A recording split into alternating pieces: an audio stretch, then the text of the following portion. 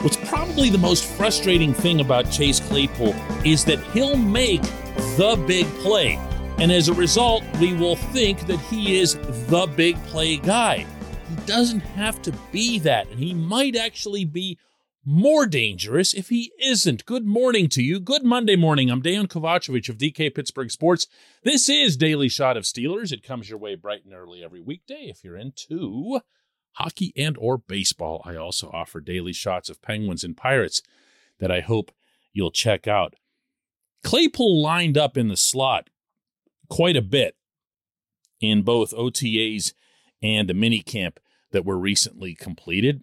He confirmed as much, and he didn't look at all uncomfortable there, nor did he look unusual, which maybe you'd think that he would, given that, he's a really big guy, and you think of him as the classic wideout with the Martavis Bryant build and the Martavis Bryant strides. And Martavis could do a lot of things that Claypool can't, so I'm not going to carry it a whole lot further than that.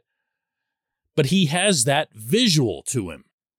So when you see him anywhere near the inside, it looks a little different.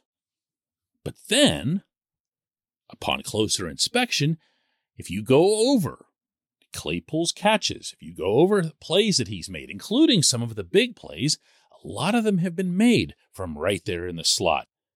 And I know you know what I'm talking about. He'll get that quick flick and then just use those big strides, ideally either right around or right behind the inside linebackers, and just go. Just go. He sees grass and he takes off. We've seen that how many times from him. He's really, really good in space, to use the scouting parlance. Now, that said, we've also seen him get end arounds. He's kind of looked borderline like a running back at times. We've seen intermediate routes, and yes, of course, we have seen the deep ball. And if you want evidence of that, go back and watch the second half of that loss in Minneapolis, which is remembered, and rightly so, for the horrific run defense. But the offense between Ben and Claypool and Deontay Johnson and a lot of other guys was amazing in that second half. And Claypool might have been the driving force for most of it. This is okay. A wide receiver doesn't have to be limited as to where they line up. One of the things that I like the most about this group, at least from the potential standpoint, is that you do have a lot of different guys who can move to a lot of different positions. Matt Canada has made it clear that he likes it that way. Anything at all that's an element of suspense or surprise for the other team, that's a plus for your side. You're always looking to try to disguise what everyone's doing on the field, all 11 guys. And I'd say that might be even more the case for this offense, considering there isn't really a wide receiver that you'd bother doubling. And if that sounds mean or disrespectful to Deontay, so be it. You just don't see him get doubled. And this is a guy who finished 10th in the league last year in catches, and he still didn't see a lot. So if they're going to try to, single cover everybody or put players against your wide receivers who aren't even corners, then moving the parts around as much as possible makes a whole lot of sense. And if one of those is Claypool, it makes a whole lot of sense. This portion of Daily Shot of Steelers is brought to you by Point Park University. Choose from nearly 100 career-focused programs leading to bachelor's, master's, and doctoral degrees. Choose when and how you'd prefer to do that studying, whether it's at Point Park's gorgeous downtown Pittsburgh campus, whether it's online, maybe a flexible hybrid format would work best for you. Find out more about all of this at pointpark.edu. Here's some of what Claypool had to say in minicamp about being moved around a lot, particularly as it relates to the slot. I mean, it's when you're wide out, it's easier because it's corner safety. Basically tells you like the coverage for the most part. When you're in the slot, if you have like a Dover or something, you have to figure out who's covering you, maybe on the backside or if it's right in front of your face or something. So they disguise it a little more, I feel like, when you're in the inside. Hey, good for him. Not everybody has that attitude.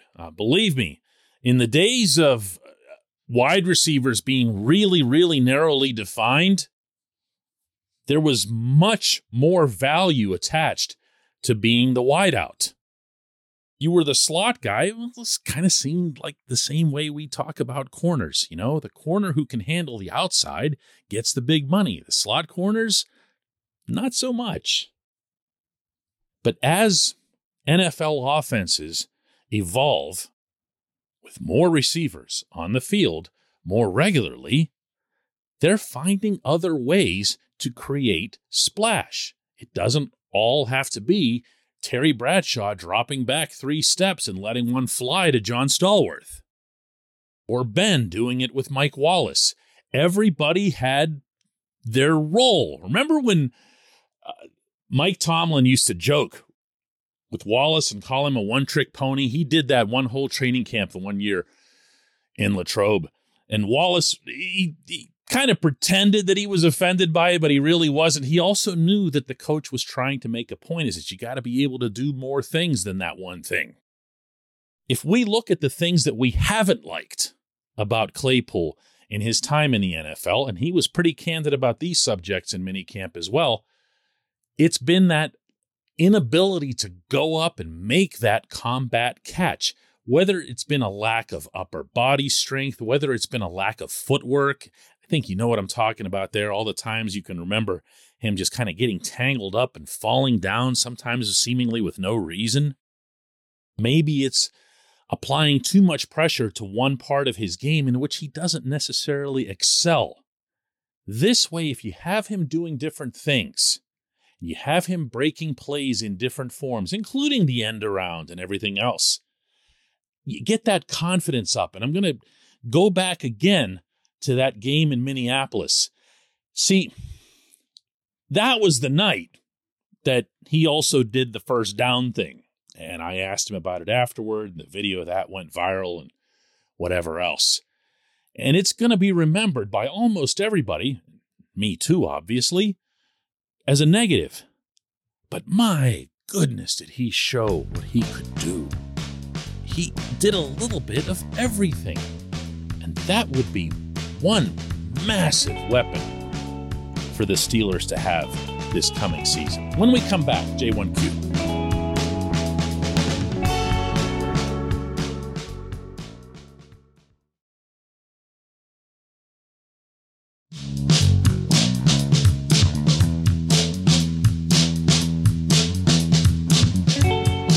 Back. It's time for Just One Question, and that's brought to you always on this program by the personal injury law firm of Luxembourg, Garvin, Kelly, and George, LGKG. They represent people who are hurt in car accidents, who need assistance with workers' comp and medical malpractice claims. The attorneys at LGKG have been designated super lawyers, capital S, capital L, for the past 15 years. And yes, that is a real thing. The super lawyer designation is reserved for the top 5% of all attorneys in Pennsylvania. Learn more about them at lgkg.com or by calling 888-842-5454. And today's J1Q comes from Mike, who asks, no way they'll keep Deontay Johnson after what they picked up in the draft, right? Oh, yeah. I don't know what you mean, Mike, if it's this coming season or the season after that for an extension. Sometimes these things get confused when they're discussed, and especially among casual fans. I'm not presuming that you're one of them, Mike, since you're listening to a podcast called Daily Shot of Steelers. But Deontay is signed for the coming season. The issue at hand is whether or not the Steelers would sign him to a long-term extension, a second contract that would keep him in Pittsburgh beyond the coming season, in case anyone doesn't know that. But I'll tell you what, I'm on record here as saying that I'm not in favor of a second contract for Deontay. I don't see him as a true number one, and we can all define that different ways, and we can all be right. You know, I'm going to get a lot of blowback just for saying it again here, because, as I'll acknowledge, the numbers don't exactly bolster my argument. When you're a top 10 guy in the NFL in catches and you're number 8 in yards after the catch, that kind of looks like a number 1 receiver. But I'll reiterate that he doesn't draw that much attention from opposing defenses. Those coaches, I dare say, know a whole heck of a lot more than what any of us know when we're watching this stuff. Having a receiver who draws double coverage is in and of itself a weapon. Diontae will get some, depending on the situation, but not at all on a regular basis. Whereas, since you brought it up, George Pickens, and Pickens alone, before I even get into Calvin Austin, is seen very broadly as having that type of potential.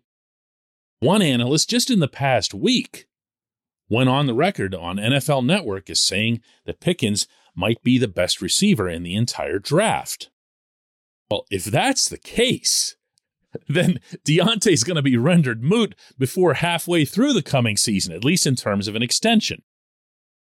And if Austin can meet the Steelers' expectations, which, even though he's a little guy, happen to be pretty high, they don't see him as a gadget guy. They don't see him just as some kind of kick returner or whatever. They think he can make plays in the offense, and explosive plays at that, utilizing his extraordinary speed. Well, then, this is why I keep saying that this isn't a knock on Diontae as much as it is an awareness that in any given draft, there's a bounty of these guys out there.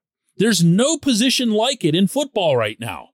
You can have wide receivers. You can have all the wide receivers you want as long as you commit to taking at least one out of your top 2 picks. You're going to get a very good, maybe even great wide receiver in the 2nd round every year. There hasn't been an exception to this for as long as I can remember. And you know what? If Diontae is great, if Diontae rises up into a true number 1 and he sustains it over all 17 games instead of falling off for the last month and a half as he's done the past couple of years, talk to him. He's still going to want to go out and test the open market. Of course he is, but he's still around. You can still negotiate something, or you can just say, you know what? We're going to put this money into something else, and we're just going to draft another wide receiver. I appreciate the question. I appreciate everyone listening to Daily Shot of Steelers. We'll do another one of these tomorrow.